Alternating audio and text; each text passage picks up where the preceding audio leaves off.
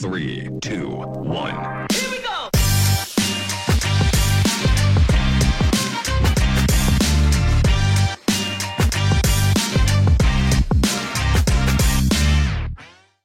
Hello and welcome back to another episode of the Texas Private School Podcast. As always, I am 1/3 of your hosting crew, Wes Tollis, and I am joined in College Station and Stillwater, Oklahoma, respectively, by Walker Lott and Ryan Schroeder. We have had an excellent week of football to recap and an even better week to preview this coming week. Walker Lott, Ryan Schroeder, give me your quick thoughts, starting with Walker, on last week's action and continuing looking forward to next week. What do you think about the general state of private school football as we're in right now? We had a great week last week, a lot of good games, and this week's slate is insane. Even with all the buys, the top 5 games of the week are really, really good, and I'm excited for this week. Absolutely. Ryan Schroeder, an absolute workhorse this weekend, a week that we weren't supposed to have we're supposed to have a little bit of a dip in content. Ryan goes to not one, but 2 games in Dallas this weekend. Ryan, shout out for that. And just what do you think about the current state of private school football as we have it? Yeah, it's been great. Got to see a really good game on Friday night, and we'll recap that in a little bit. But great couple of weeks that we've had recently, and I'm excited to get into district soon. Absolutely. We are all looking forward to district play. With district play will come our inaugural rankings next week. We are very excited about putting those out.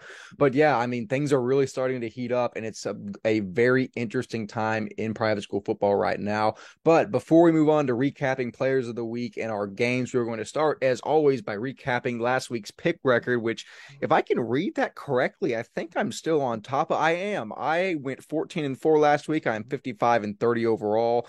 Let's see. It seems like Ryan comes in second with 54-30, going 14-3 last week. Walker goes 13-4 last week. He is 52-32. Ryan, were you going to say something?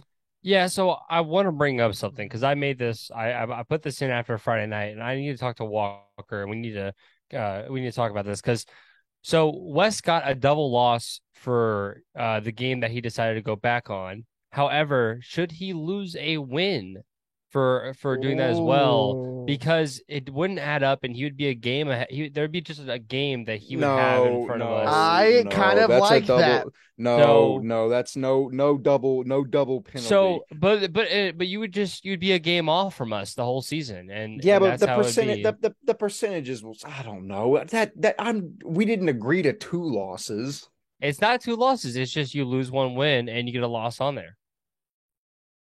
I don't know, something to think about. Let us know in the comments what you think for the pick record as well. Because right now I'm 54-30 and Wes is 55-30. So it doesn't really make a whole lot of sense, even though we picked the same amount of games. Yeah, wait, how? Oh, right. Yeah, we'll go back and look at this, but I can maybe relent to that. I think I still have some negotiating leverage here. Why don't we all just lose 2 games and then we're all on the same record? That's what I'm feeling. No, I'll just keep this right here. Ryan, I really do appreciate you showing me what I will be earning at the end of the season. It's nice to have a It's nice for you to display my winnings already. No, but I like to keep it here on my desk just to know what I'm going to be, where I'm going to be keeping it next year as well. But yeah, thank the Lord, dude, that we actually have some data on teams now, because we've gone from going 8 and 9 weeks, and now we're back to 14-3s, which is much better than it has been in the past. But moving forward, that will recap the pick records. I fully anticipate on winning, regardless of the unfair penalties imposed against me. But moving into our players of the week, starting on offense, the Texas Private School Podcast Player of the Week, Antwan Polk, running back for Southwest Christian, 34 carries, 218 yards, 3 touchdowns, and for some bonus passing stats, 2 for 2, 43 yards, 2 passing touchdowns, and a 35-34 win in overtime against Hallettsville. Take a deep breath. Oh, okay. That was a lot to say. Walker, it's your alma mater. I'll let you speak on it. Just 34 carries, 218 yards, 3 touchdowns in a vacuum is a crazy game. You had 2 passing touchdowns on top of that and an overtime win. I mean, is Antwan Polk human or robot? Please elaborate. A mixture of both. That's how I would say it. No, man, we've talked about Antwan since last year of just how dominant of a player he is. When he comes up, having 34 carries, Wes, is a monster thing to basically, hey, put the team on your back, go to work and go play. And just the 3 touchdowns and a big win over Hallettsville, like Hallettsville, who went to the state championship like 2-3 years ago. Hallettsville. Um, I mean, that's one impressive. And him passing the ball too. I mean, for 43 yards. So, I mean, that means it's not like on the end zone, like just like Tim Tebow just, jump pass. That means it's probably from like the 20-yard line, something like Oh that. my Going, gosh. so that's just very, very impressive by Antoine, man. 6 foot, 215 pound running back he's a monster. He's been doing this all season. I know against I think like Trinity Valley or something like that, he had 285 yards and 4 touchdowns. So he's just having a monster senior year. Colleges need to look out for this guy because at his size, he runs strong, he runs forward, and he runs pretty fast. He's just looked better this year. He puts on a little bit more muscle. He's faster, he's quicker. He's going to be the real deal this year. Yeah, he definitely sounds like it. Ryan, your thoughts on Antoine Polk's crazy stat line in the win against Hallettsville? Yeah, that's an amazing win for SCS, but that game is nowhere near that score without Antoine Polk. Antoine Polk really made an impact for this SCS team, and it basically was the offense for them on that night. So, I mean, that's nuts. 34 carries alone, and then being able to put up 218 yards off of those 34 carries. Oh my God. I'm watching. Sorry, I'm watching it right now. The highlights. He does the fake kind of like outside stop and then throw it from like the 25. Like, how does he do that as a running back, bro? I don't get that. Like, that's so impressive. So like he kind of like runs out to the side like he's like scrambling out like for a run It's and like then he so passes it. they had 3 blockers in front of him and he's like sprinting out to do basically like a kind of a wildcat like run to the right type of thing, Gotcha. and then he just stops and throws it up there. That's not bad. That's That's impressive. incredible. No, you're looking at that stat. He accounted for every single touchdown that Southwest Right. Christian scored Right. in that game. But yeah, I mean, you just have to shout out Antoine Polk. We've known he's been a freak since last year, and he's just continuing to prove that as this season goes on. So, congratulations to Antoine Polk, the Texas Private School Podcast Offensive Player of the Week. Transitioning into the Texas Private School Podcast Defensive Player of the Week, Luke Anderson. He had 18 tackles, 8 solo, 1 sack, 2 tackles for loss, and a pass breakup just for the icing in a 27-20 win against Grapevine Faith last Friday. Ryan, I'm going to hand this one off to you first. You were at this game. You saw firsthand how good Luke Anderson was. What were your thoughts watching this live, this incredible performance from Luke Anderson? Yeah, I mean, whether it was offense or defensive side of the ball, Luke Anderson is elite. People put him at the defensive side as his primary, which you could see by 18 tackles, in everything else he did for Fourth Christian that he is a defensive player. But I mean, he had two offensive like rushing touchdowns on top of this. This is like Luke Anderson is probably the best one. You know what I'm gonna say? He's the best two-way guy in private school right now, in my opinion. And I think, this is nothing short of it. So we highlighted him for his offensive stuff that he did this past weekend over on the podcast during the live coverage of it. But Luke Anderson was a menace on defense, looked amazing, and definitely was the reason why Grapevine Faith was not scoring on that final drive. And overall, that Fourth Christian defense that Luke Anderson led just looked really solid when they were just trying to keep Grapevine Faith away, because Grapevine Faith never had the lead in this game, even though they were like 14 points away. But we'll get more into that later. Yeah, I mean, an absolutely crazy performance. Walker, your thoughts on Luke Anderson having a crazy stat line in the win against Grapevine Faith? I mean, I think we talked about it. I forgot what episode, Wes, a while back, of just how like impressive and college ready this linebacker is. His sideline to sideline speed is very impressive. His quick twitch, reading the defense is just, it's what you want in a linebacker. And the sack as a linebacker is also very impressive. And also just PBU, tackle for loss, sack, right? That's showing his versatility. Like, he can play everywhere on the field. If he needs to go into coverage, he can do it. If he needs to rush a passer, he can do that. If he needs to make just the tackles and stay in the box, he can do it. That's what you want in a linebacker, a versatile, just athlete. And you can see why colleges are after him already. Congratulations, Luke Anderson, man.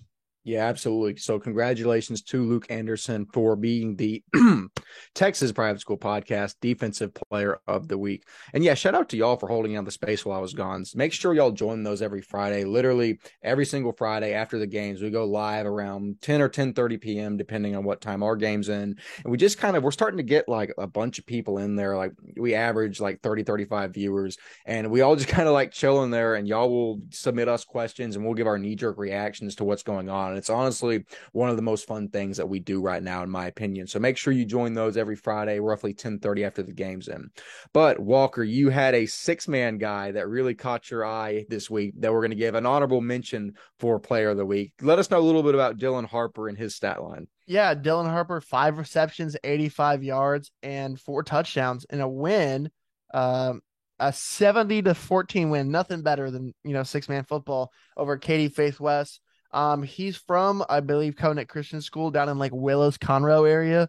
3-sport athlete, just a monster player. I'm just, I believe they're now maybe 4-0, maybe 5-0 now, and they're just a really good team down there in Conroe. Just really, really impressed with the kid. So congrats to him, man. Yeah, Oh, for oh sure. wait, Absolutely. wait. I also wanted to say he also had 2 interceptions, one for a pick six. So both sides of the ball, just a player. They call it the fastest game on grass for a reason. Shout out. You just got to give a big shout out to Dylan Harper. Congratulations. Fantastic stat line. Moving on, we are going to take a look at the Texas Private School Media scoreboard as we put up every week. Ryan somehow got this out this Friday after covering a game, which I still don't know how it's fully possible. But I mean, Ryan, you obviously do a great job with this every week. How did you get this out, by the way, Friday night? Yeah, so what's called we drove down from Stillwater on Friday. I had my girlfriend start doing it while I was in the car on the way down, and she was putting the teams in there, and then what's called I just got home from Faith. Thank God Faith is not very far away from my house, and yeah, we drove while I was just like every week. We're on the Twitter space after the game, and we're entering in those scores. So I hope you all appreciate that. It's something that we want to make sure that everybody has a centralized place, because sometimes Max Preps doesn't have all the scores, and sometimes all these other places don't have the scores. So trying to make sure that we have all the scores in one place on those Friday nights. Yeah, for sure. So just going through this and picking out some stuff that's interesting. DC beats Nolan 28-19. We'll talk about that in the rest of these 5 games in the left-hand column and our recaps. Grace Community beats Spring Hill 40-21. You know what? I'm going to go into a very short story here why this game meant a lot to me. In my senior year in 7-on-7, before my senior year in 7-on-7, we were in a state qualifier tournament. We were very good at 7-on-7. We got to the qualifying game to go to state against Spring Hill. Long story short, we were up by 5 points. There were 20 seconds left in the game. We just had to snap the ball, basically throw it into the end zone. The game would have been over. We threw a pick six, and Spring Hill returned it and beat us and ruined the chance we had to go into the state 7-on-7 tournament. And we were talking a lot of mess back and forth that whole game. That just being said, I don't like Spring Hill at all. And I am very, very happy Grace came out and got the win 40-21 and avenged my defeat to them 4 years ago that I hang on to so bitterly. Walker. Do you know I shout out to LSCSN. Did you see this stat, Wes? No, what? The last time Tyler Grace started 5-0 was 2010. They finished 9-2 that year, okay, and didn't lose until week 8. And they lost 42-35 to Parish Episcopal and lost in the first round to Fort Worth Christian 44-38. Their 2 losses on the year was only to 13 points. Yeah, that 2010 team was really good by what I remember. I'm not going to make any bold assumptions. D2 District 2 is going to be very interesting, as me and Ryan have both said. Grace is giving me hope, which scares me because that means I have the ability to be let down. But also, I'm so daggum proud of that team for starting 5-0. It means a lot, especially after the troubles they've had in the last couple of years. But enough about Grace Community. I rant about them too much every week. Looking at this, Argyle Liberty beats the dog out of Bishop Lynch 43-14. Preston Woods smacks Cornerstone 44-7. Bishop Dunn also smacks St. Pius. Walker, that would be your squad, 40-16. St. John's continues its dominant path, 49-7. Cistercian over Grace Prep 52-42. I don't need to read every single one of these, but John Cooper smacks Oak Ridge. Trinity Valley destroys Houston Christian. Yeah, Pantego Christian beats Legacy by 4. Southwest Christian beats Hollidsville. Yeah, so that's about the main things I'm seeing out here. Oh, and Austin Regents destroys San Antonio Christian 55-0. So those are the main scores that stand out to me. Ryan, this is your scoreboard. I'll turn to you first. What did you think about? Is there anything else that stands out to you? Or anything you want to add to from last week's scoreboard? Yeah, I mean, I was trying to put as many games as I could on here that I thought, obviously we try to put the games that we pick first, but the one that obviously that I was upset about, just like we go to Pantego, Legacy does, and we go to Pantego, lose by 4, that really stings. But yeah, other than that, Lake Country, it's a great win over Houston Northland, because Houston Northland Stone Walker, and he's a really, really good athlete from what we've heard this year. And the rest of these games, we had a really good pick record this week, so I think things went probably where we thought they were going to go. Obviously that Coram Dale game was a game we're going to cover later and stuff, but lots of different things on the slate this week that we mostly got right. I think there really wasn't a lot. Obviously that Southwest game is crazy over Hallettsville, but yeah, I think it's a pretty standard week. And then obviously there were some Saturday games that we don't have on here, but the Saturday games, I think, if I'm not mistaken, TCA Addison was a Saturday game. And then the ESD game that I went to and Midland Christian was also a Saturday game. So I can pull up those scores while you are talking if you want. Yeah, for sure. Walker, your brief thoughts on the TXPS Media scoreboard. Dallas Covenant 5-0, baby. They keep going in TAPS D3. It's a very, very impressive team. They still have to play, Brook Hill, Dallas Christian, but some of those coaches over there just, reached out to us and put us in this Twitter space, told us, hey, keep looking at us. I'm looking at this team, and hey, we got to give them credit where credit's due. And they're 5-0 going into district. I'm excited to see how this turns out. I got to give up to my boys over big 3A power in Hallettsville. 35-34 win in overtime. Like we talked about, Antoine Polk did really good. Maddox McCarroll on the defensive side did really good. I think Christian Wells had 2 of those touchdowns that Antoine threw. I mean, it's just a balanced team, man. You go into overtime and winning is always just so impressive. So, congrats to those guys, Eagle Pride, and yeah, man, just congrats to those boys. Yeah, absolutely. Congratulations to Southwest Christian and everyone else that won last week. But with the conclusion of that, we are now actually going to recap the 5 games we previewed last week, starting with Dallas Christian versus Nolan Catholic. DC beat Nolan 28-19. And the trio of Carney, Nettles, and Hernandez showed why DC is still top dogs. Carney throws for almost 300 yards and a touchdown and rushes for another 60. Nettles goes for 151 yards receiving and a touchdown, while workhorse Hernandez ran for 168 yards and a touchdown of his own. Defensively, senior Austin Ellis had 18 total tackles. Junior Chris Scott had 16 and a tackle for loss. Junior Devontae High had 15 tackles. Junior Porter Nix had 10 and 2 tackles for loss. Just an absolutely ferocious effort by the Charger defense. Senior Franklin Michael also had an interception on the contest. At the end of the day, you cannot fault the Vikings for this loss. Dallas Christian, regardless of division, is one of the best programs in the state and still is a rolling ball of chainsaws. Walker, Nolan versus Dallas Christian. DC gets the win here. I don't think this really has any bad implications for Nolan. DC is still just that good, even though they're a D3 team. Your thoughts on the outcome of this game? That's a big, hey, you brought it back, huh? You brought back the rolling ball of chainsaws.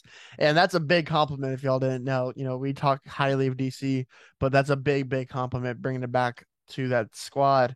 Yeah, I mean, Dallas Christian is Dallas Christian, and we've known it for a while. And whenever we do our rankings for private schools, I mean, they're gonna have to be right up there for some of the best out there. So you have to give credit where credit's due. I don't know, man. It's very intriguing. Walking down Cole Matsua and Antonio Hall and all those guys over there, it's a very impressive win for that defense. And how having you name just all those guys who just had multiple and double digit tackles is just impressive. I mean, that's that defense locked down that Nolan team, which if you know DC, they're known for their defense. And then on the other side, being able to have Carney throwing for 300. I mean, that's nuts. That team just had a field day that week against Nolan Catholic, but Nolan Catholic is going to bounce back and do good in district, I think. But what a win for DC. Oh, absolutely. And even no context TXPS, that guy had to let everyone know that I've been rocking with DC since 2020 with the rolling ball chainsaw stuff. So nice for that guy to tweet out at us again. But Ryan, your thoughts on Nolan versus Dallas Christian, DC getting the win here? Yeah, I mean, I always pick DC. I was telling Walker during the space and anybody that was on the space, I'm walking to my car as my dad's picking me up from the Faith Fourth Christian game, and he goes, why did you pick against DC? You know better than that. And I go, Dad, you don't understand. I saw D1 versus D3 and I couldn't do it. And he goes, well, you're wrong. And so I was wrong. I was wrong. I was very much wrong. My dad knows how good DC is. Obviously, he was there and he saw all the legacy playoff games against DC. He knows how good they are. And so I should have known that. Like DC it's just been that team forever, man. Carney, Nettles, are just that whole team is just so impressive. And that Nolan Catholic team is very impressive as well. So to beat a team like Nolan Catholic just proves that DC at the end of the day is just nutty for D3. Like they're insane for how good they are with it just being in Division 3. We have to, if the rankings come out this next week, whatever, and you're upset that a D3 team is going to be top 5, then I'm going to tell you right now, then you don't know what you're talking about, because this team literally could beat this team could probably beat your team. I'm going to tell you that right now, unless you're a couple different teams. But yeah, DC's very, very tough team to beat this year, and I don't see them losing a single game in district. Following their game Friday, we got a comment on our last video that says, seriously, it's getting embarrassing for you. At least the dude in the middle seems to get it. I mean, I don't know who the dude in the middle is they're referring to, but I guess he gets it. Yeah, guys, I'm not going to lie to you. I don't know how y'all picked against DC in that spot. And yet again, I can't stress enough, no disrespect to Nolan Catholic, but you don't pick against Dallas Christian. There are maybe 2 or 3 teams in the state you can pick against DC when they play. And I was reminded of that earlier this year and the state championships last year. I'm not going to make that mistake again, and hopefully y'all don't either. However, we will now move into the second game we're going to recap. That is Fort Worth Christian versus Grapevine Faith. Ryan, you were at this game live, so take it away. Yes, my Friday night game. Fort Worth Christian ended up defeating Faith 27-20. Although Grapevine Faith never led in this game, they were really never out of it. With the final being just a 7-point game in favor of Fort Worth Christian, Faith really put up a battle. Both starting quarterbacks threw for over 250 yards. Everyone needs to know that this rivalry is not dead at all. 2025 quarterback Hogan Nelson threw the ball to a variety of his wide receivers, guys like Addison Kirton, Jacob Trimble, Jordan Green, Bryce Bradley. They all received about 4 to 5 catches apiece. But the 2 touchdowns came on the run from the two-sided player that we already talked about, Luke Anderson. He literally put it in on defense, but it doesn't matter. He still scored 2 of the touchdowns for them on offense. So Luke Anderson was that all-around guy for them. Trimble may have not have had a touchdown receiving, but he had a kick 6 that I think, if I'm not mistaken, is his 6th touchdown of the year already. So, Trimble is doing amazing things this year for Fort Worth Christian. He took that back over 80 yards. And then for Faith, quarterback Chase Cross played a great game. And then it's against his brother's alma mater, Carson. Carson went to Fort Worth Christian, and Carson and the family are all in attendance for this game. And Chase played as best he could. He tried to string along a final drive to tie it back up, and things came short. A great, almost like 40, 50-yard pass down the field. I thought was going to put them in perfect position to go right marching down the field with less than a minute left. And yeah, he did all he could. The main player of the game for Faith, though, had to be 2024 running back Clayton Sebecki. He had 250 total yards, with that being rushing and receiving. And then he had a rushing and receiving touchdown apiece as well. So a great game from Clayton Sebecki, and you could see that Faith loves to use Sebecki, whether that be through the air or whether that be on the ground. And then Raybuck is as the other guy for that team. Him and Raybuck go hand in hand with each other. He's a transfer from Coram Deo. And yeah, he also had a touchdown in this game. So I think the 2 of them will be that key, two punch for Grapevine Faith for him and what's called Sebeki and Raybuck. But I have a little question for y'all. Going back to Fort Worth Christian, with Argyle Liberty playing very well and Fort Worth Christian being undefeated, are these two teams the favorites going into that district? So, for context, that district is made up of Fort Worth All Saints, Fort Worth Christian, Liberty Argyle, Midland Christian, and Southwest Christian. I'm gonna say yes. I think they have to be. SCS is an honorable mention right there, but that loss to Grace Prep, I think, disqualifies them for being in those top two teams right now. Although that Hallettsville win is good for them, but Midland has started out 1-4. Some of these they've lost to good teams, but that 37-14 against Regents makes me really, really iffy on them.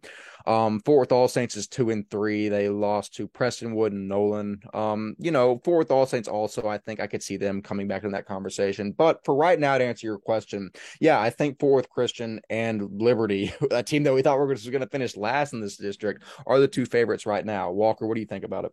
I think you're absolutely correct. I think Liberty and Argyle are the 1 and 2, 1A, 1B type of thing. I don't know how this district is gonna go, man. This is insane, and I'm very excited to see how it plays out.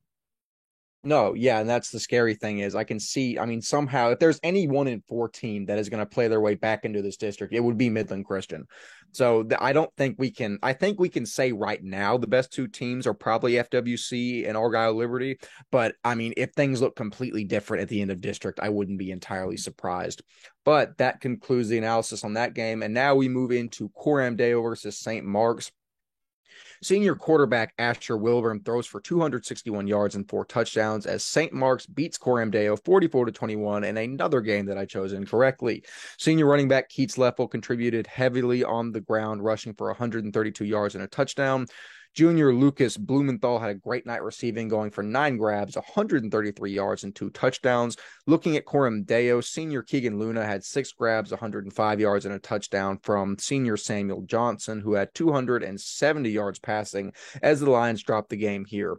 I mean, I was just straight up wrong in this game. St. Mark's was a better team than I anticipated. I don't think Coram Deo is bad by any measure, but I think with this, 23-point loss to St. Mark's, that's kind of a red flag moving into this district as Coram Deo and Legacy's stock seems to be dropping. Grace Communities and Grapevine Faith seems to be rising. I think you might start to see a real discrepancy between teams in this district, with Bishop Dunn doing well as well. So I think right now, actually, I'm not going to get too far into that speculation. We're talking about this individual game. Walker, what are your thoughts on St. Mark's besting Coram Deo here? I mean, I think it shows that, hey, Dallas St. Mark's is not like a just walk in the park, if that makes sense. Yeah.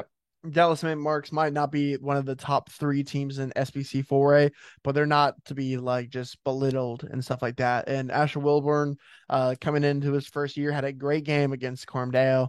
And so they've always had a couple athletes here and there, and Wilburn's one of them. Like you said, LaFell is one of them. Lucas Blumenhall, I think he's another good player. And we talked about Henry Yes this last week, who's a dog as a 2025. So they have guys, look out for them. But yeah, congrats on the St. Mark's. And I was the one that picked St. Mark's, and I knew this team was the real deal. So Well, I mean, if Ryan Schroeder didn't just tail all my picks, then maybe there would be some difference. Okay, I'm sorry, Ryan. That was unnecessary. And I mean, you're gaining on me in the pick record, so I guess that was kind of unwarranted. And hey, even though you only got one word to pick this game, you get an unlimited amount of words to recap this game. So go ahead and tell us what you think. Yeah, obviously, I thought Coram Deo, was going to be right there with St. Mark's in this game, but St. Mark's is proving to be a really, really, really good team. All the SBC teams actually look pretty good this year, which is kind of ironic.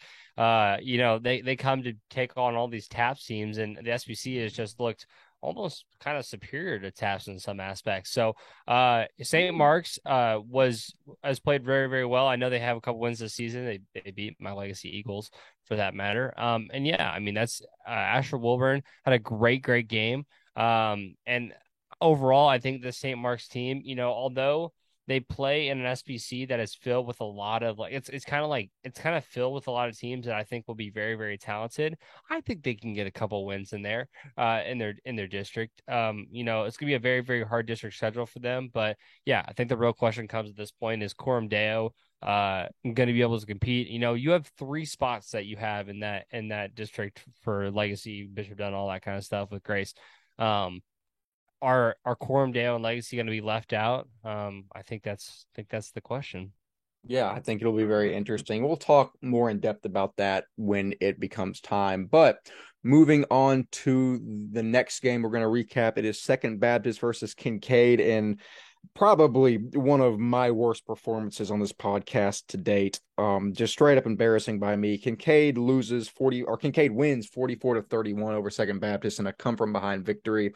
It's no secret that I picked Kincaid on the broadcast, and then after we learned that David Capobianco hadn't played this season and was out, I freaked out, got cold feet, and did something unprecedented and switched my pick to Second Baptist, which looked like a good idea because it was 24-17 Second Baptist at the end of the first half, and then the wheels just started to come off the bus for Second Baptist in the second half. They more or less crumbled defensively and stalled offensively as Micah Bell ran all over this defense, taking some snaps at Wildcat as well and running for several long touchdowns. Now, although Micah said that he couldn't take our podcast seriously, is it time to start taking Kincaid more seriously after this big win against Second Baptist? Walker, your thoughts? I mean, absolutely. I mean, I think we always sometimes forget that we have the best player in private school with at is on that Kincaid team. He's just a monster, man. And like sometimes in games, you just got to give it to your best ball player and let him go to work, and that's exactly what they did. They did it with Dylan Bell last year. They're doing it with Micah this year. You just got to respect them. There's other guys for sure in that Kincaid team. You can't win a game by yourself, but when you have a guy going to Notre Dame, it is for sure helpful. And yeah, I mean, credit to Kincaid. I don't know. I can't tell you right now, man, if it's Second Baptist is not as good as we expected or just played a very, very tough non-district schedule. So it's going to be interesting to see how they do in district. But yeah, big, big win for Kincaid. And with SBC district starting back up, it's gonna be interesting to see how they all do. Yeah, for sure. I think I gave my very brief thoughts on this on the Twitter space when I talked for like 45 seconds in downtown Dallas after I got out of my Uber. But I don't think it's necessarily time to bail on Second Baptist. I think they're still a solid team. They have Murdoch, Chris, Kyle Cormorgan, other players. I think they're still a good team, and they haven't even hit district play yet. So there's even more time for them to, iron out these kinks. But I think there's certain issues. There's a certain one dimensity to their offense that need to get figured out. But I think these are certainly problems that they can iron out. Ryan, what are your thoughts on Kincaid beating Second Baptist here? I've known Kincaid has been that team. I saw Micah play last year. I'm very, very, very high on I'm very high on Micah Bell, and I think last year when I saw Dylan and Micah playing together, I was very high on the two of them. And you know what? I actually did not know that Mr. Bianco, whatever, Capo Bianco. Mr. Capobianco was going to be out for this game. No one told me that, so and I don't think that would have changed my decision just because I know how good Micah is. But yeah, Second Baptist did all they could. I think this is just a game where Second Baptist really just can't outdo a guy like Micah, especially when the Bloodline has guys playing at Georgia and getting playing time at Georgia. So yeah, nothing that Second Baptist can do in this game, and I think Kincaid, that the SBC is so good. I don't know. You got St. John's, you got ESD. There's a lot. It's gonna be very competitive for that 4A SBC championship spot. So, but yeah. Yeah, I agree. I think it's definitely time to start giving Kincaid the respect they deserve. And we will certainly see that when they take on one of the best teams in private school in St. Thomas later this week. More on that later. Moving into the next game, we're going to recap. That is Weatherford Christian at Munster Sacred Heart. Final score, Sacred Heart 20, Weatherford 13. And another game I was just flat out incorrect on. The Tigers best the new kids on the block here, 20-13, in a battle of D4 heavyweight contenders. The main story here is junior athlete Ryan Swarzinski. He literally sent us a DM on how to pronounce his name, and I still butchered it. Ryan Swarzinski. The star athlete rushed 33 times for 200 yards and 2 touchdowns. I mean, he showed his potential all of last season, and he's turning into a full-fledged star right before our eyes. I mean, Walker Sacred Heart has announced they are here to stay. They did it last week, and they did it again this week against Weatherford. Your thoughts on the Tigers getting the big win here? That's a massive win for Sacred Heart. I honestly thought going into the season, I thought Weatherford was the team to beat in TAPS Division 4. And it's proven definitely now that what Munster Sacred Heart is the team to beat in TAPS Division 4. Just a big win. And the fact that Swarzinski is a junior means they have another year of this guy next year. And probably some other younger guys on the come up to come help him out. So it's just going to be very interesting to see how far Ryan can take him in this team. But can they take him back to the state championship again this year? That's going to be a hard task to do with Weatherford again. I mean, it's a 7-point win, so it's still a close game. But so you're going to have to probably face Weatherford again. You're going to have to face Lubbock Christian again, probably in the playoffs, which that's going to be a big matchup this week that we'll talk about later. But yeah, I mean, a big win for Sacred Heart. Another big win. Certainly. So from one Ryan to another, Mr. Schroeder, what are your thoughts to Mr. Swarzinski and the Sacred Heart team on his performance and their big win over Weatherford Christian? I've been so high on Swarzinski. Like I literally was high on him when I saw him when the Shiner game. When I saw them there on the slate for Shiner, I picked them because of how good I thought Ryan Swarzinski is. Like in my opinion, he is. Yeah, he's the best player in D4. I think I could say that unless anyone wants to make a. You can say Stone Walker's very very good player. Max Townsend. Townsend's a very good player. But I don't know, man. There's no other guy that leads his team like Swarzinski leads Sacred Heart. And I think that, they go and beat Weatherford Christian, a team that, is probably about their skill level, I'd say. So I think that's just very, very impressive from him. And yeah, when you see him rushing 33 times in a game, you can get the understanding that he gets the ball a lot. So great win for Munster Sacred Heart here. And yeah, I mean, they're one of my favorites to win D4 for sure. So I think we're going to get a great opportunity to see if anyone else leads their team like Swarzinski this week when Sacred Heart plays Lubbock Christian. We'll get to see if Max Townsend leads his team like Swarzinski leads his team. More on that later. Moving into the last game we're going to recap, that would be Sabine, shout out East Texas at ESD, or not at the ESD, versus ESD at the Star. This game was very interesting. Ryan, you wanna explain what you saw here at the Star on Saturday? Sabine is a really elite team. Well, you know what? This isn't a UIL podcast, so I can kind of go off on Sabine a little bit. Sabine, in my opinion, wasn't one of the best teams I've ever seen, but ESD still had a great performance. ESD put up numbers like no other. They played all their starters until the end of the first quarter. After the first quarter, it was just kind of a mob show, but.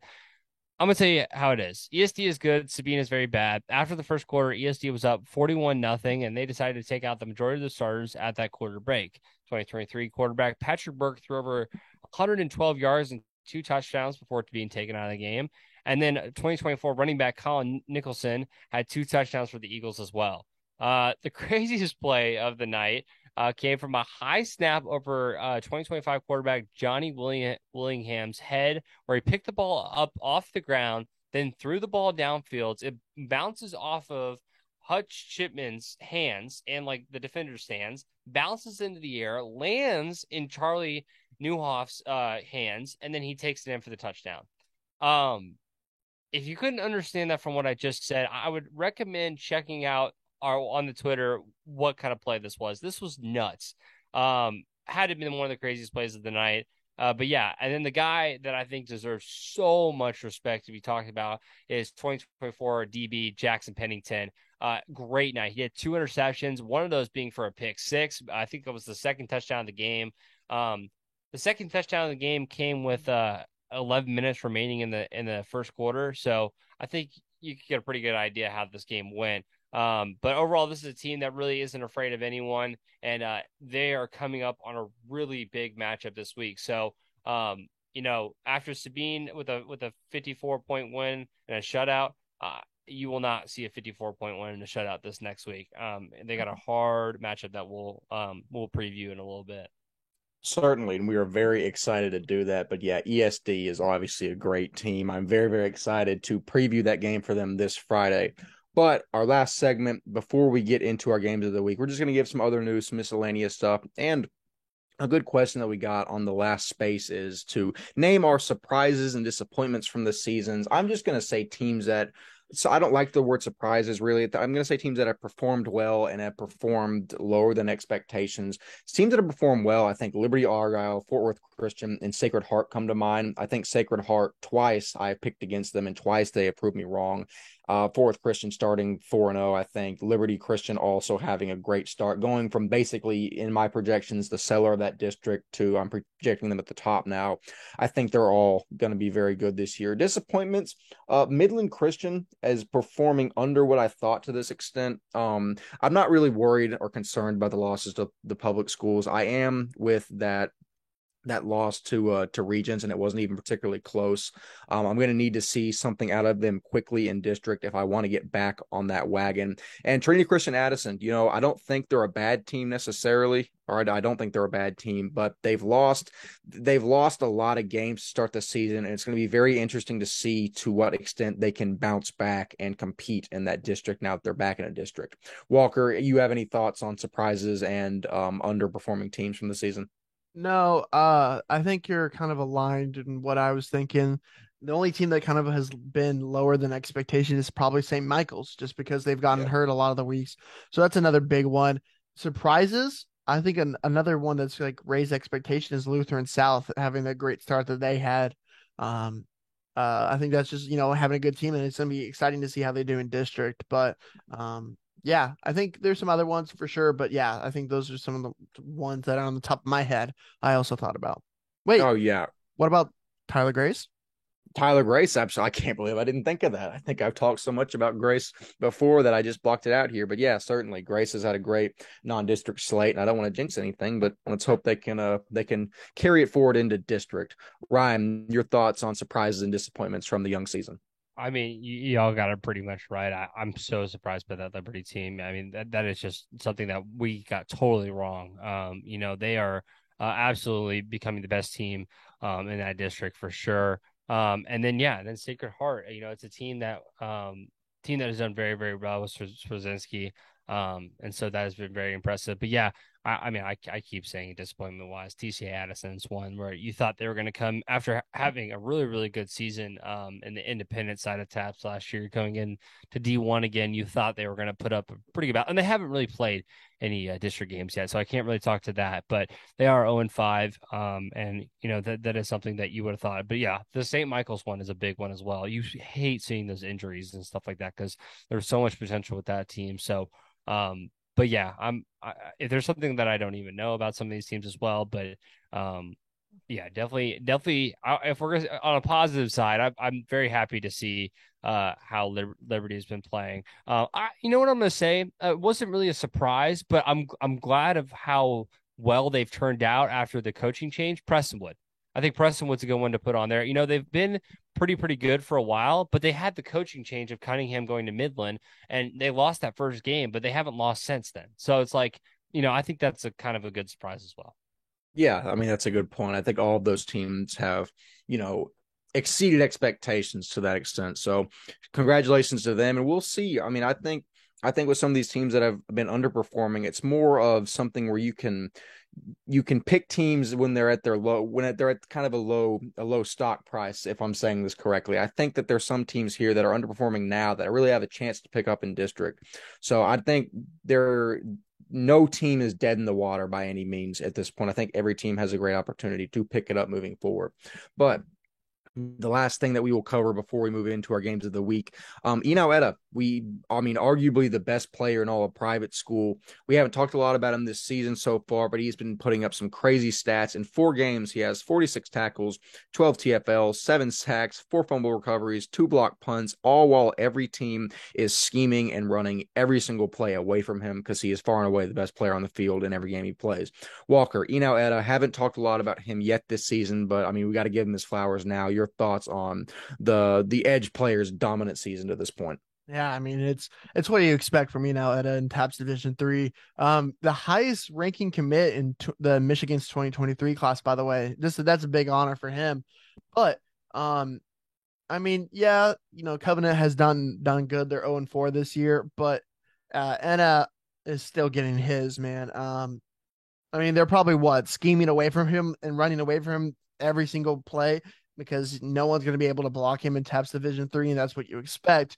And he's still doing really, really good. But very, very impressive performance. One of the best guys who stayed loyal all 4 years of high school to Covenant Christian, which a lot of guys wouldn't do that, But you got to give him his flowers that the big 4-star top 150 player in the country decides to stay in TAPS Division 3 at Covenant Christian, and spends his education and career there. And you got to give credit, or not, you got to look out for his younger brother, who's in 2025, I believe, who looks like he'll be the next one in that at a family to be very, very dominant in the game of football.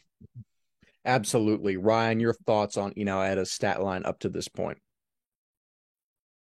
He's been very, very impressive, and I think we've known how good he's been for a while. Obviously, the thing with him has been he's played on that Covenant team in D3 this entire time, and I think we kept talking about, even you can go back to some of our clips. Even like on the first season of the podcast, and we're talking about Etta, and we're talking about how we're like, yeah, D3 has D1 talent, and little did we know that D3 has the best talent in all of private school.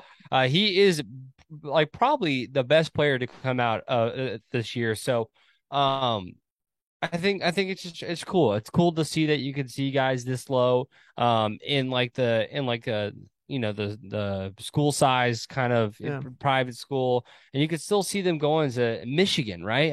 That's and he's going to play at Michigan too eventually after a couple of years. So like it's very impressive, and I'm very happy. And you're so right, Walker, about the loyalty. Like that is straight loyalty to Covenant Christian. So all power to him. That's a really, really impressive thing for him to do.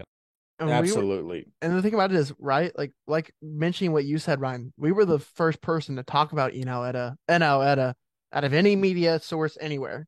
And so it shows like, hey, we kind of know what we're talking about here on our podcast. But just seeing the rise that he's done the past couple of years is just very, very impressive. From a guy who this was his first year playing football, to learning the game of football, to changing his body into just an absolute unit over a couple of years. The time, the effort, the discipline, the commitment he's put in the past couple of years to get to where he is today is just amazing. And you got to give credit to him. And it kind of shows guys, hey, like you're on this podcast, you're listening to this podcast, and you might be from TAPS Division 4, Division 3, SPC 3A, some of the smaller divisions. There's guy, you can make it. If you have what it takes, you have the talent, you can make it. It doesn't take, the big schools to do it.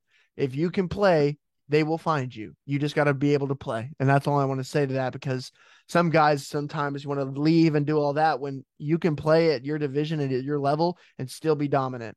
For example, Shiner, right? Shiner St. Paul. They have another school in Shiner. A&M has a commitment from a kid from Shiner, which is like a 2A high school.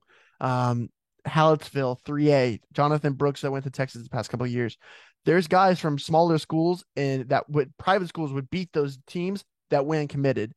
and went and played at a Division I level. I just want to say you can play at the smallest private schools, and that's why we want to give recognition to private schools because some people give it a bad credit, but there's talent in every single division of TAPS, SBC, TCAL, TCAF. It is what it is.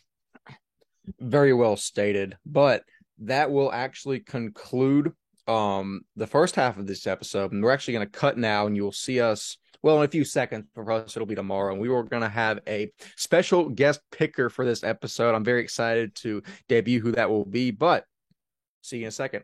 And welcome back. We are now going to do our pick section of the episode. And as you'll see, there were 3 people before. Now we have 4. I don't know how that happened, but we have Palmer Nix here with us today as a guest picker. Palmer Nix is a graduate of Dallas Christian, played at Georgetown, is now at TCU, back around the DFW area. Palmer, how are you doing today? And what are you thinking of being a guest picker today?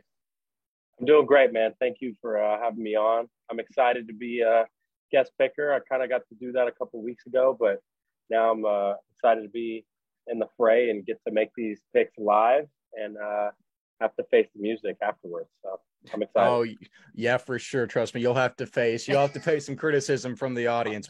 You'll have to do what we do every week. But we do have to shoot this off a little bit because me and Walker played against Palmer, and I went back and reviewed the film and confirmed Palmer is without a doubt one of the scariest people I ever played against in high school. The dude I just remember because everyone knew who Palmer Nix was in our division, at least. I mean, you were the district and division MVP, if I remember correctly, just an absolute freak at linebacker. And I just remember going out there on defense. I'm like, please don't let this dude pancake the ever living goodness out of me. I was like, that would look very, very bad. But I mean, Palmer, what are some of your fondest memories of playing at DC and just kind of dominating TAPS? Well, I got to be honest. There's a lot of great memories. In my career, I was fortunate enough to get to play on varsity my freshman year, so it was a long kind of high school career, getting 4 years of it. Going to state freshman and sophomore year, that was an incredible memory. Obviously, falling short of both of those made it a little bit less sweet, that's for sure. But no, just great memories and forming bonds and brotherhoods with guys that I still connect with on a weekly basis. Whenever I was 14, 15, 16, 17. I think the nature of TAPS is that, every year there's going to be 1 or 2 teams that kind of, might stand out from other teams. But once you hit playoffs and you're definitely in district play and stuff like that, things can get, a lot tighter than what you'd expect from the outside looking in. So I always look forward to the playoffs and, on paper, you might say, hey, DC should win by X amount or vice versa. But once you're out there playing on the field, all that goes away. So I really enjoyed kind of that challenge and getting to play with a lot of different people because we would have, 2 or 3 transfers come in from different schools each year and getting to meet new people. But and then really just offensively kind of getting to be kind of a jack of all trades, getting to play some wing back my freshman year, getting to play at fullback sophomore, junior, senior year, and then depending on what offense, because you all know the infamous single wing that we run, but then we'd also sit there and put Garrett Cody at quarterback and spread it out and go 5 wide. And get to do a little bit of wildcat quarterback. That was my favorite part for sure. Yeah, Cody was a dog back in the day, man. I remember he just tore our defense up most of those times playing him, man. Yeah, he was an athlete, man, for sure. But yeah, playing personally, the most selfish answer I would have to give would be wildcat quarterback because it felt like middle school again and just getting to go run and it was fun.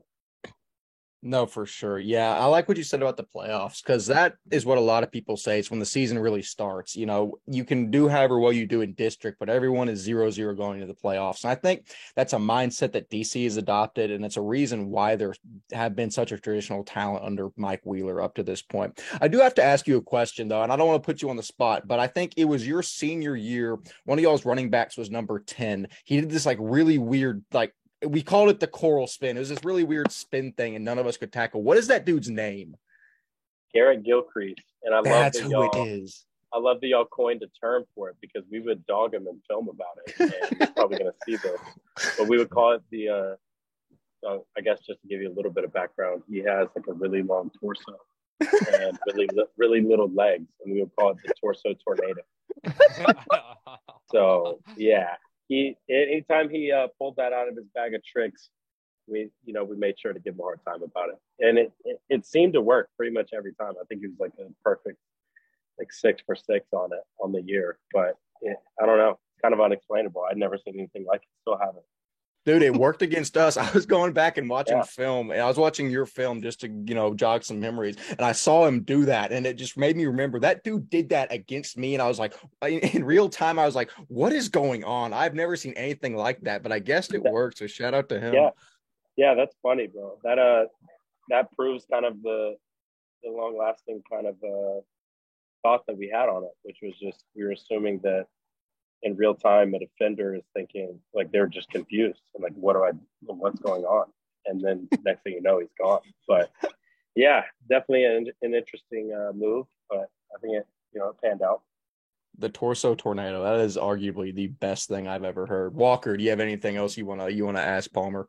Do you remember playing us and putting up like 60 on us? I believe that first game, your junior year, first round of playoffs. I remember I was watching highlights as well, and your second play is literally coming off the edge unblocked and killing our freshman quarterback at that time, who weighed probably a $140.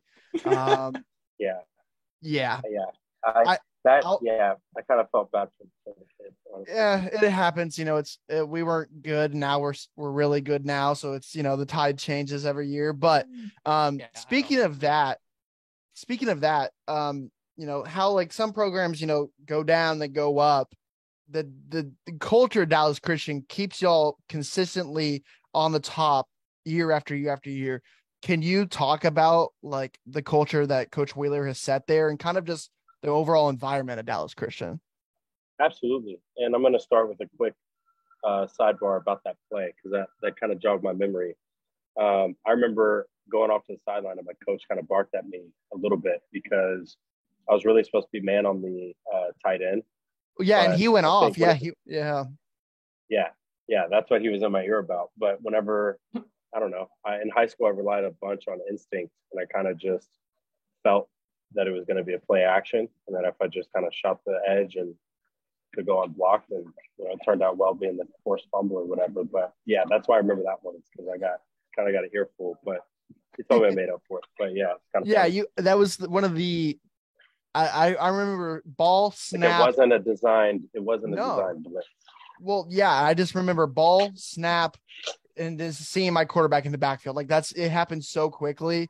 And from there, like that moment, I was like, okay, this guy's for real. Like seeing it on film, I was like, all right, I know this guy's for real. But that was like one of the first plays of the game too. I remember it was like one of our first drives, and it was just nuts. But yeah, if you want to, actually, yeah, sure. No, I appreciate that, man. So Coach Wheeler obviously has done a great job, and I actually just sent him a video the other day for his. Just sent a video the other day for his 300th win. I think he's second right now in active coaches in Texas in wins, and I think something that there's obviously a lot of funny stories that come out with him.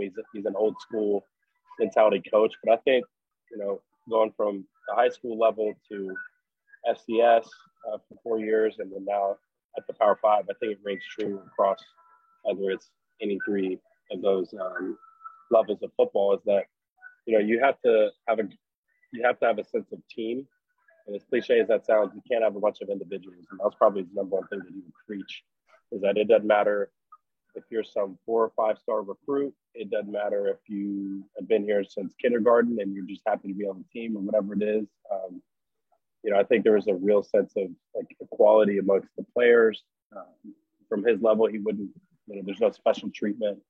Like he's sitting in there, in my ear after I won some player of the week award, and I'd missed a block in practice, and he goes, "Oh, you won an award, and now all of a sudden you don't think you have to block." Like that stuck out to me. So he definitely does not accept or tolerate prima donnas or anything of that nature. So he's done a really good job of building a culture and then obviously sustaining it, because I don't think he's switched up with that. But he's also done a good job of adapting with the types of players, because it's generationally speaking, like kids growing up 15, 16, 17-year-olds are different than 20 years ago or 30 years ago. So he's kind of done a good job of blending his old school with also, kind of how guys, I think in this day and age, kind of prefer to be coached. But he's definitely a stickler and a really, really good coach. Yeah. Yeah, for sure. I'd like to guess that at least 50% of our audience is like rabid Dallas Christian fans. So they're really going to enjoy you being on here and you bringing back memories of DC, just pummeling everyone in D2. Y'all's fans are crazy, man. I've said that before, but like I could say 50 good things and one bad thing about Dallas Christian, and I will get hounded to no end about the one bad thing. But I appreciate the passion. It's something that I really deeply respect. Ryan, do you have anything else you want to ask Palmer before we get into these games? I think y'all asked stuff about your school, so I have to ask about my school. I went to Legacy Christian, Palmer, and I think they're literally, I mean, there's nothing I can really say that would have gone with Dallas Christian and Legacy. I think every year it was just Dallas Christian beats Legacy in playoffs, and I think that was the end of our span every playoff time. But I guess I think I'll ask because our junior year team would have been the best team, so. Would have been fall of 2018 would have probably been that one. And I think honestly in that year, I have to assume we played Dallas Christian first round every single year. It seemed like, but whether it be that year or any other year, do you remember any of those Legacy Christian games? And do you remember just stomping us that first round of all those years? I absolutely remember Legacy Christian. So that was, I want to say my third or fourth game, as I kind of alluded to earlier, playing as a freshman. And so I remember that one particularly. And then I kind of remember the last one because there was this, you probably remember him. I think he was like a 6'6" tight end or something that I was tasked with manning up pretty much the whole game. And so that was kind of a big challenge for me at the time. It doesn't matter if you're, a quote unquote guy on your team or in your district. In high school, a lot of times it's kind of rare for there kind of be a moment where like, hey, you got to step up and kind of out of your comfort zone. Because a lot of the times you're kind of just riding that high of like, hey, I know, what I'm capable of and just kind of being comfortable. But that was, being tasked with covering a guy that was significantly taller than me, had 7-8 inches on me at the time. That definitely stuck out to me. And I want to say we played y'all every single year of my career. It seemed like it. Yeah. I think the other question I was going to ask real quick before we get into the picks is, this is probably a question that a lot of people would wonder that are Dallas Christian fans, but what do you think was that hardest team that you ever played in high school? The hardest team that you think you ever played, whether that be a non-district, district, is there a game or a team that stuck out to you that you thought like really was the toughest competition you played against? Mm-hmm. That would have to be my. Oh, go ahead. I'm going to guess it's the team down in Cedar Hill, or is it a different one? Well, that would definitely be the toughest district opponent, Right. Whether it be legal or not. After, I don't know, 2-3 years, and the kind of cat was out of the bag, but we were, for all of us juniors and seniors that were part of that, losing in the semis, it didn't sit too well because we were kind of thinking, well, this is a couple years too late. But anyways, I would have to say Bishop Dunn, which was my first career game. And it was back when they were loaded with, I want to say 13 Division I commits, maybe more. 13 is minimum. Like it could have very easily been 15 or 16. Yeah. And so I was 14 at the time. And that was my first high school experience. Like the last time I played was on a middle school field. So that was quickly thrusted me into the varsity role and really just shell shock. Like I want to say their quarterback was committed to like an Ole Miss or something like that. The receiver was committed to Oklahoma State. Just freak athletes everywhere. And, being 5'10.5", 5'11", 180 at the time, playing linebacker versus 220-pound running back, huge lineman. Like we got that year, we went to state, and I want to say 12-1 or 13-1 going into the state game versus Parrish. And the first game of the season was Bishop Dunn, and I think we lost like 52-0 or something. Wow. Like that was, Oh, So that was definitely the toughest game I would say I played. But it was kind of nice because I went into it like after that game. I told myself, and it rang true, which was that I'm never gonna have to play a game that hard again. I got it out of the way. Yeah, there was never another game like that in my career, so it was kind of nice. Yeah, that's a great way of looking at it. It's funny you say all that stuff about Cedar Hill. I actually wrote an article doing a deep dive on what it was like to play against them that we put on our website earlier this year. And it was very fun to write about the rise and then subsequent fall of Cedar Hill. It could really be turned into a reality show. And I think Max Prep's already turned it into a reality show, but you can go watch that if you want. That's not our job here. Moving on into the games of the week. The first game we're going to start with Houston St. Thomas versus Houston Kincaid. On Friday, Kincaid will travel to St. Thomas in a battle of the birds of prey. Kincaid secured a huge win last week, a 44-31 come-from-behind victory against Second Baptist. Micah Bell does it all for the Falcons and is a Power 5 prospect for a reason. St. Thomas has one of the best offenses in the state, featuring Dante Lewis, Shaper Henderson, Luke Edgecombe, and Johan Cardenas. Kincaid made me look like a fool in more ways than one last week. But I am nothing if not stubborn. St. Thomas is an absolute wagon and impossible to pick against. Give me the Eagles in this contest. Walker Lott, your thoughts on the game? Yeah, I mean, I think, Kincaid proved us wrong last week, Wes, big time. But, Micah Bell is that guy, probably the best athlete in all private school this year. But I think balanced wise, you got to go St. Thomas. I think overall, top to bottom at every position, I think St. Thomas is just the real deal. And, Dante Lewis and Johan Cardenas are going to be those guys leading that team over Kincaid this week. So give me St. Thomas. That would be 2 for St. Thomas. Ryan Schroeder, your thoughts? Yeah, I picked Micah Bell and Kincaid last week, and I was the only one right on the podcast about that. I had a strong feeling about Micah Bell, and I really do think Micah Bell is that one of the best in all private school. But I'm going to go against Micah Bell and Kincaid here, and I'm actually going to go with St. Thomas just because I really do feel like St. Thomas is that team. St. Thomas hasn't lost a game yet, and I really don't see them losing a game for a while. So, give me St. Thomas here. I just think overall, just they're one of like those top 4 schools in all of private school. So I think they're over Kincaid in this game. Okay, Palmer, I'm going to give some background before you give your pick. There's a phenomenon that happens that every time that all of us pick a certain team and nobody picks the other team, we get screenshotted and then people tweet that graphic at us and basically clown us. So I'm going to kind of beg you to pick Kincaid here, but you are free to make your own pick. What are you taking in this game? Well, I hate to let you down, Wes, but I'm going with St. Thomas. Bring on all the animosity from Kincaid, but they're not going to be screenshot because Houston St. Thomas is going to win. They're 4-0. They scored 42 in all 4 of their games, and I don't see them slowing down. So I'm going with St. Thomas. Dude, you could be on this podcast. I like the flair for the dramatic. That sounded really good. Yeah. Okay, so that scares the ever-living daylights out of me that we have 4 teams on St. Thomas, but that is how it goes. Second game, we're going to preview Munster Sacred Heart at Lubbock Christian. And what could be the best Division IV game of the season. Sacred Heart is red hot after knocking off 4-time defending state champion St. Paul. And the next big thing, the next game, Weatherford Christian. Junior athlete Ryan Swarzynski leads the Tigers with help from Clayton Benzer, Gus Ganson, and others. Lubbock Christian is led by senior quarterback / safety Bax Townsend and have been on a tear so far this season.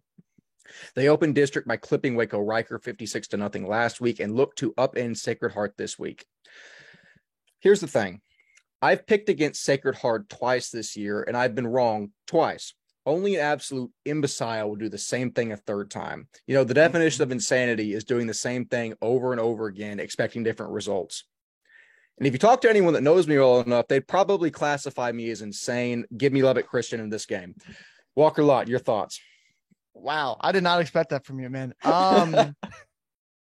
You see, I actually we haven't talked about Lubbock Christian a lot this year, Wes, just because they're up in Lubbock, so you don't get to talk about teams up there a lot. But you got to give them credit with the big 4 wins they've had so far. I actually I went to George's in Waco after my game I had to go cover, and I saw some of the Lubbock Christian fans there, including the Bax Townsend family. I know y'all listen sometimes, so shout out to y'all. Very amazing people, great people up there in Lubbock. But I guess we forgot, man, that Lubbock Christian was truly like a top 5 private school team in D3 last year that just lost to a better TCS Lubbock team. But they're still really, really good, and they still have a quarterback last year in Bax Townsend who came back this year and just lit it up. And for that reason, I'm going to pick Lubbock Christian in that one. I forget how good this Bax Townsend kid is. And the athletes like Brady Simmons, who supposedly has been on a tear these past couple of weeks. Expect big things from those guys. And the Eagles, I believe, up in Lubbock. The Eagles would be correct. Ryan Schroeder, I now know who you're going to pick based on you sneaking away to grab what you grabbed. Who are you taking in this matchup? You know, it's so funny you don't know. No, I'm just kidding. Yeah, you didn't know. I think I did. No. So basically last year, I was a big fan of Lubbock Christian. I picked Lubbock Christian in a lot of games, and I honestly am a big, Bax Townsend fan. I think this Lubbock Christian team is very, very solid. Whenever they moved down to D4, I thought that was kind of just like a DC moving down type of thing, where it's like you're really going to move down a team that caliber. But I am a Ryan Straczynski fan, so this is kind of like a battle of both ends in this game. And as much as I was on the side of Ryan Straczynski and how much of a true caliber player he is, I do have to pick, with my Lee Corso style here, I do have to pick Lubbock Christian here, just because I think in this game, Lubbock Christian will take down Sacred Heart, but I think Sacred Heart could still have an amazing rest of the season. And I don't think there's a lot of teams that could get in their way, except for just this Lubbock Christian team.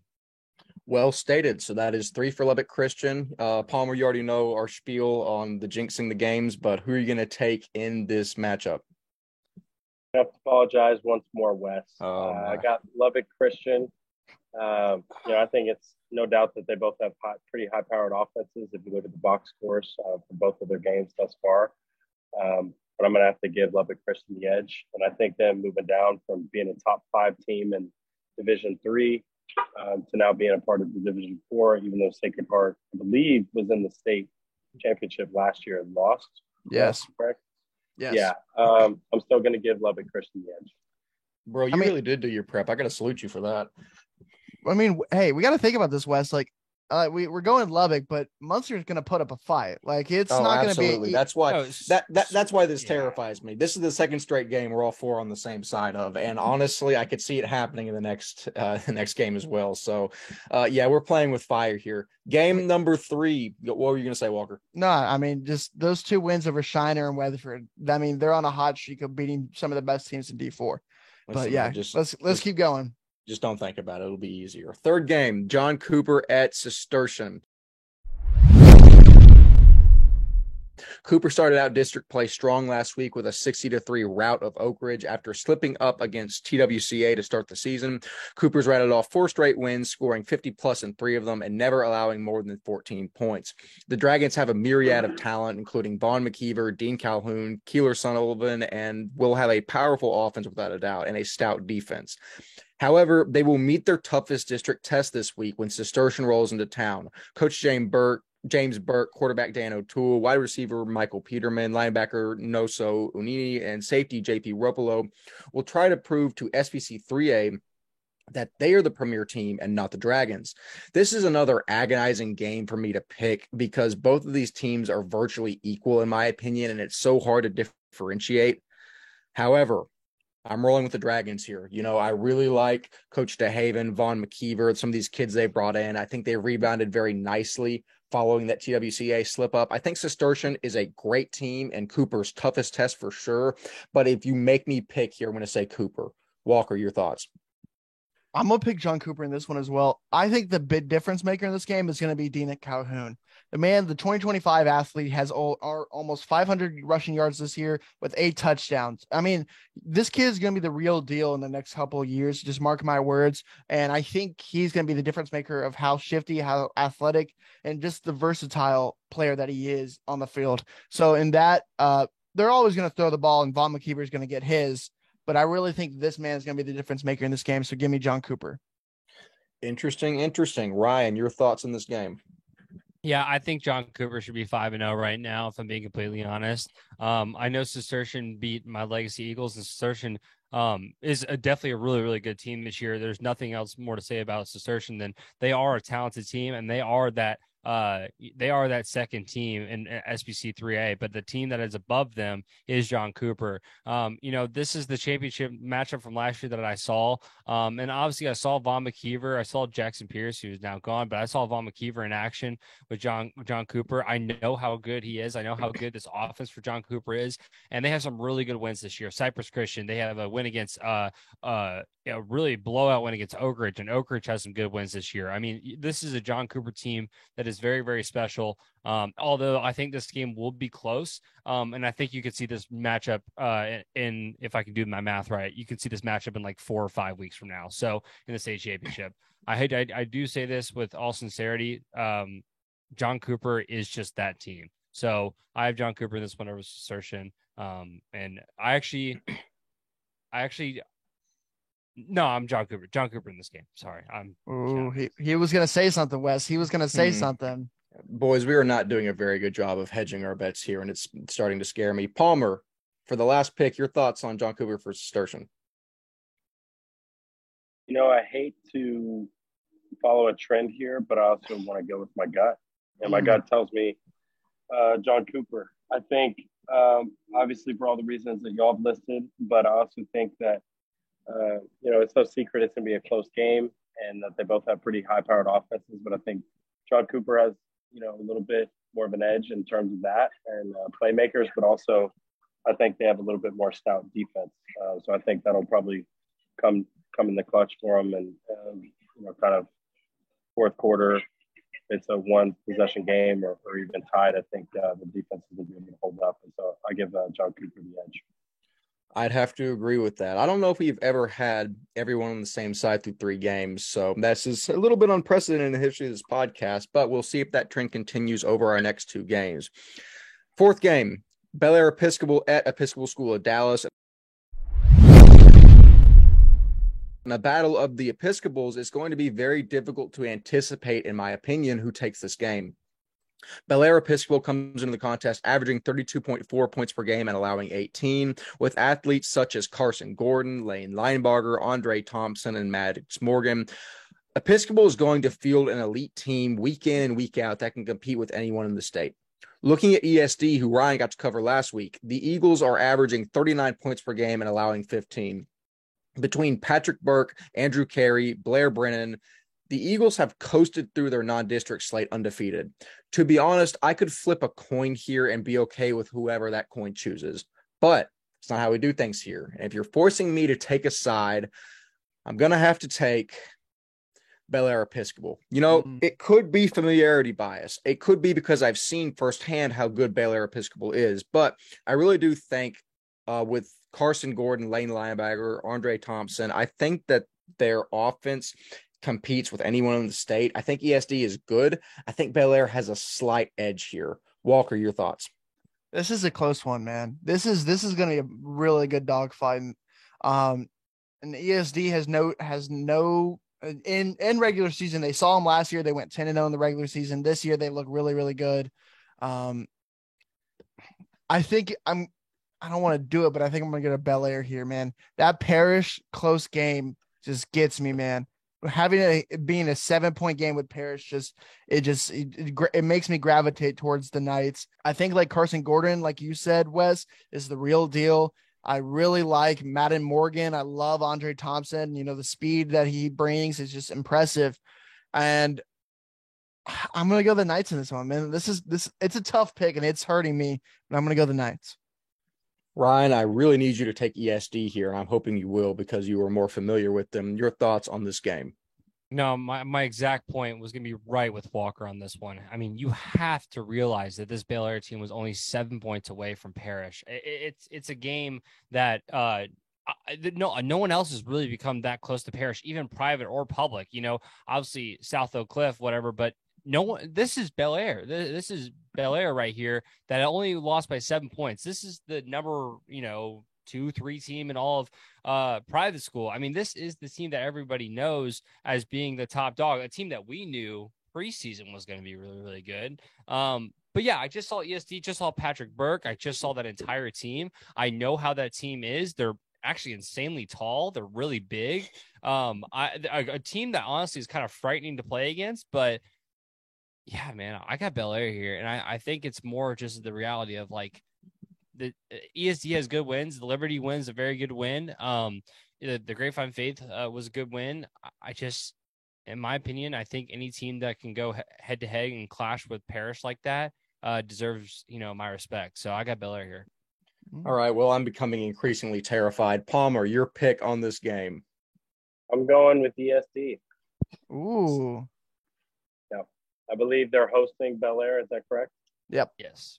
They are. I've played at ESD a couple times in my career. I think they will pack it out. I think it'll obviously be a great environment.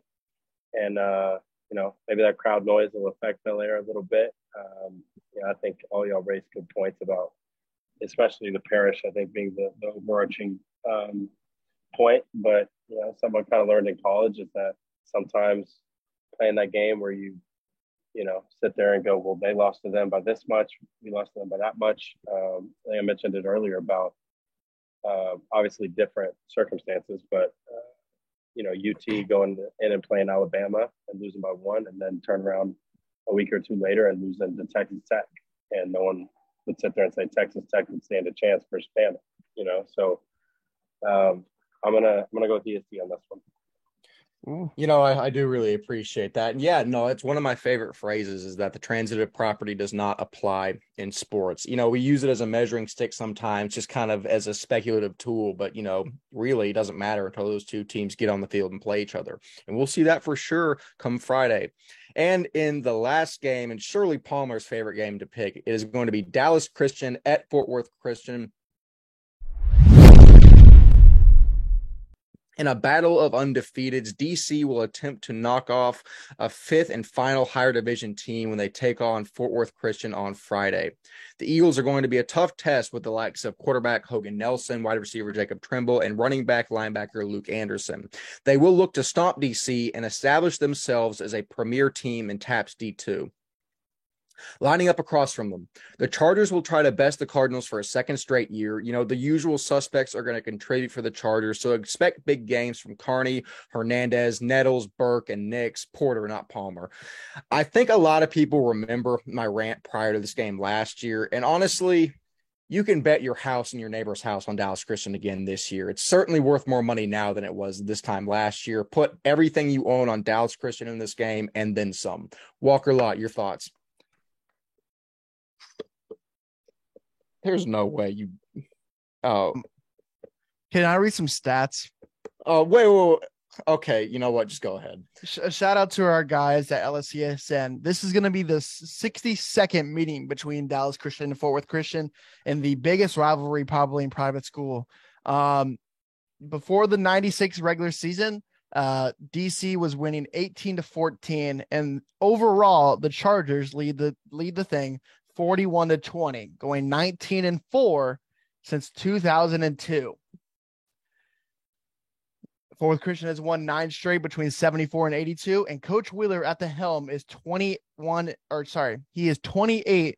since 1992. But I'm going to pick Fort Worth Christian in this one. Oh my. One of the coaches, I think added us or something like that and said, pick against DC again. We want it. We want that to happen. And when you want it, and I'll give it to you. And I'm going to pick Fort Worth Christian in this one. I think they've been on a hot streak, man. And, they have put up really good numbers against some really good schools. And technically, they tied in points. Dallas Christian put 34 on Bishop Dunn. Fort Worth Christian put 34 on Bishop Dunn, and they allowed less points, 19-21 in those games. So because of that, in vice of opponents, the transitive property doesn't always work. I'm just giving you my reasoning and everything. I just think, Fort Worth Christian was close last year, right? They were very close. They were hurt here and there, and I think they're going to come back for revenge. So give me Fort Worth Christian in this one. You literally never learn. We were talking about this earlier in this episode. Bishop Dunn, Fort Bend Christian, Bishop Lynch, Nolan Catholic. They've already knocked all those teams off, and you're still picking against them. I am. Insanity. Ryan Schroeder. Yeah, I'm gonna tell you, Wes, right now. Do not bet your house on Dallas Christian to win this No, game. bet your house and your No, neighbor's house. no, you should not. You really shouldn't, because I'm gonna tell you right now, it's a lot different this year. Forest Christian is just a better team this year than they were last year. All the guys are older, all the guys are stronger, all the guys are better. I'm telling you that. It's just, in all reality, Forest Christian, it's a much better team this year. However, this is Dallas Christian, and I cannot believe I keep picking against them. So I can't do it again. I know how good Dallas Christian is, and honestly, if you haven't learned anything, Walker, the transitive property doesn't work. We just learned that. Palmer just told us that. It doesn't work. So we have to assume here that just because, the Bishop Dunn game went one way, went another, it's not going to go that way. I have Dallas Christian here, but what I will say is Forward Christian's fans traveled the Grapevine Faith to then stand on the side of the field and scream at the players like no other. I'm telling you right now, Forward Christian's going to pack out this entire place at Forward Christian. And, if DC travels. But I'm telling you, Forward Christian is nuts, dude. Their fans are nuts. And if they allow the sideline access that Grapevine Faith allowed, they're so much closer to you. They're so much in your face. Like, I don't know. I have Dallas Christian this game, though. If Fort Worth Christian fans are nuts, then DC fans are clinically insane. I can tell you that for a fact. They are going to show out without a doubt. Palmer Nix, this game needs no introduction for you. The floor is yours. Yeah, well, this might come across as a little bit of a surprise, but I'm going to have to go with Dallas Christian in this one. I think, as you mentioned, it's going to be one heck of an atmosphere. Forest Christian's absolutely going to pack it out. I played there once in middle school and 2 times at least in high school. And that's definitely something that stuck out to me the most, is that it's going to be, they're probably going to do a blackout game. It's going to be pretty rowdy in there. But I think, it might take a little bit of adjusting.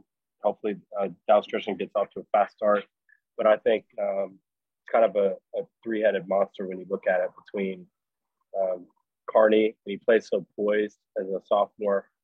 I think going in and winning the state championship his freshman year and being as involved as he was, and not just kind of a game manager, but having a real impact. I think you can always rely on him to make plays. Obviously, Will Nettles is a freak athlete, and you just need to get the ball to him and get him in space. And then you got, I think the very dominant Zach Hernandez, who, looks like a power back and like a goal line back, but he'll sit there and run someone over. But he's also incredibly shifty and very quick. And obviously running behind, like y'all mentioned, the Bulls and Porter and Cole. So I think that makes up for kind of the offensive side of things for Dallas Christian, and I think they'll be able to continue to have success and won't be a problem finding the end zone. And then I think games are won and lost in the turnover battle a lot of times. And if they could just get 1 or 2 turnovers, I think that really helps seal the deal and be the biggest difference maker, whether that be a pick or a fumble or a turnover on downs. But I really do think it'll be a close one. But I got Dallas Christian probably by about a touchdown, maybe 2. There you have it. Go on. I want to ask one thing. I just want to say, I think the Jacob Trimble versus Will Nettles battle as a wide receiver DB is going to be fun to watch. That's going to be a highlight, just popcorn ready type of action. I also want to ask, we know this is probably one of the better rivalries in private school, Palmer. How is it playing in this game? What does it mean to those guys? Oh, I think especially for the guys that have been there and through middle school and on, which probably makes up about half the team, maybe at Dallas Christian, I would say, just shooting from the hip. It means a lot because that's something, you grow up playing them in middle school. You hear about the history. I think the pep rallies have a little extra zing to them. And there's definitely a feeling of animosity between the two schools, especially whenever you hear about stories back in the 90s and early 2000s. And I don't know, I think there's just something kind of intangible and innate that's built in within this rivalry in this game. And I think it means everything. It was, to me, that was always, it was a taste of playoffs, but in week 3 and week 4. And so I think it's going to be one heck of a matchup. And, I'll put it this way. I'm not too happy that I'll be in a hotel in Fort Worth Friday night. I wish I could be there, but people definitely should tune in and keep track of that game. It'll be a good one. Oh yeah, without a doubt. Just hearing that talk about rivalries and animosity gets my blood pumping a little bit. I mean, those are memories you never really shake. They stay with you, kind of for the rest of your life. I mean, they were very pivotal parts in playing football in high school. But with that being said, that's actually all that we have to go over today. Palmer, is there anything else that you want to say or get off your chest before we get out of here? No, man, I just appreciate y'all having me on, and I look forward to doing this again in the future, maybe come around playoff time or something like that. But I really enjoyed it, man. Thank y'all for having me on. Absolutely. I say this without any kind of BS. You were a fantastic guest. And again, you did, I think, more research going into the game than any guy we've had on so far. So thank you. Thank you for coming on and shooting the stuff with us. But this has been the Texas Private School Podcast. I have been your host, Wes Tollison. Walker Lott and Ryan Schroeder have excellently been themselves. Palmer Nix has been a fantastic guest. We will have his socials in the show notes below. Please go follow him and keep up with his journey in football. We will see you in the next episode. See you later. 3, 2, 1.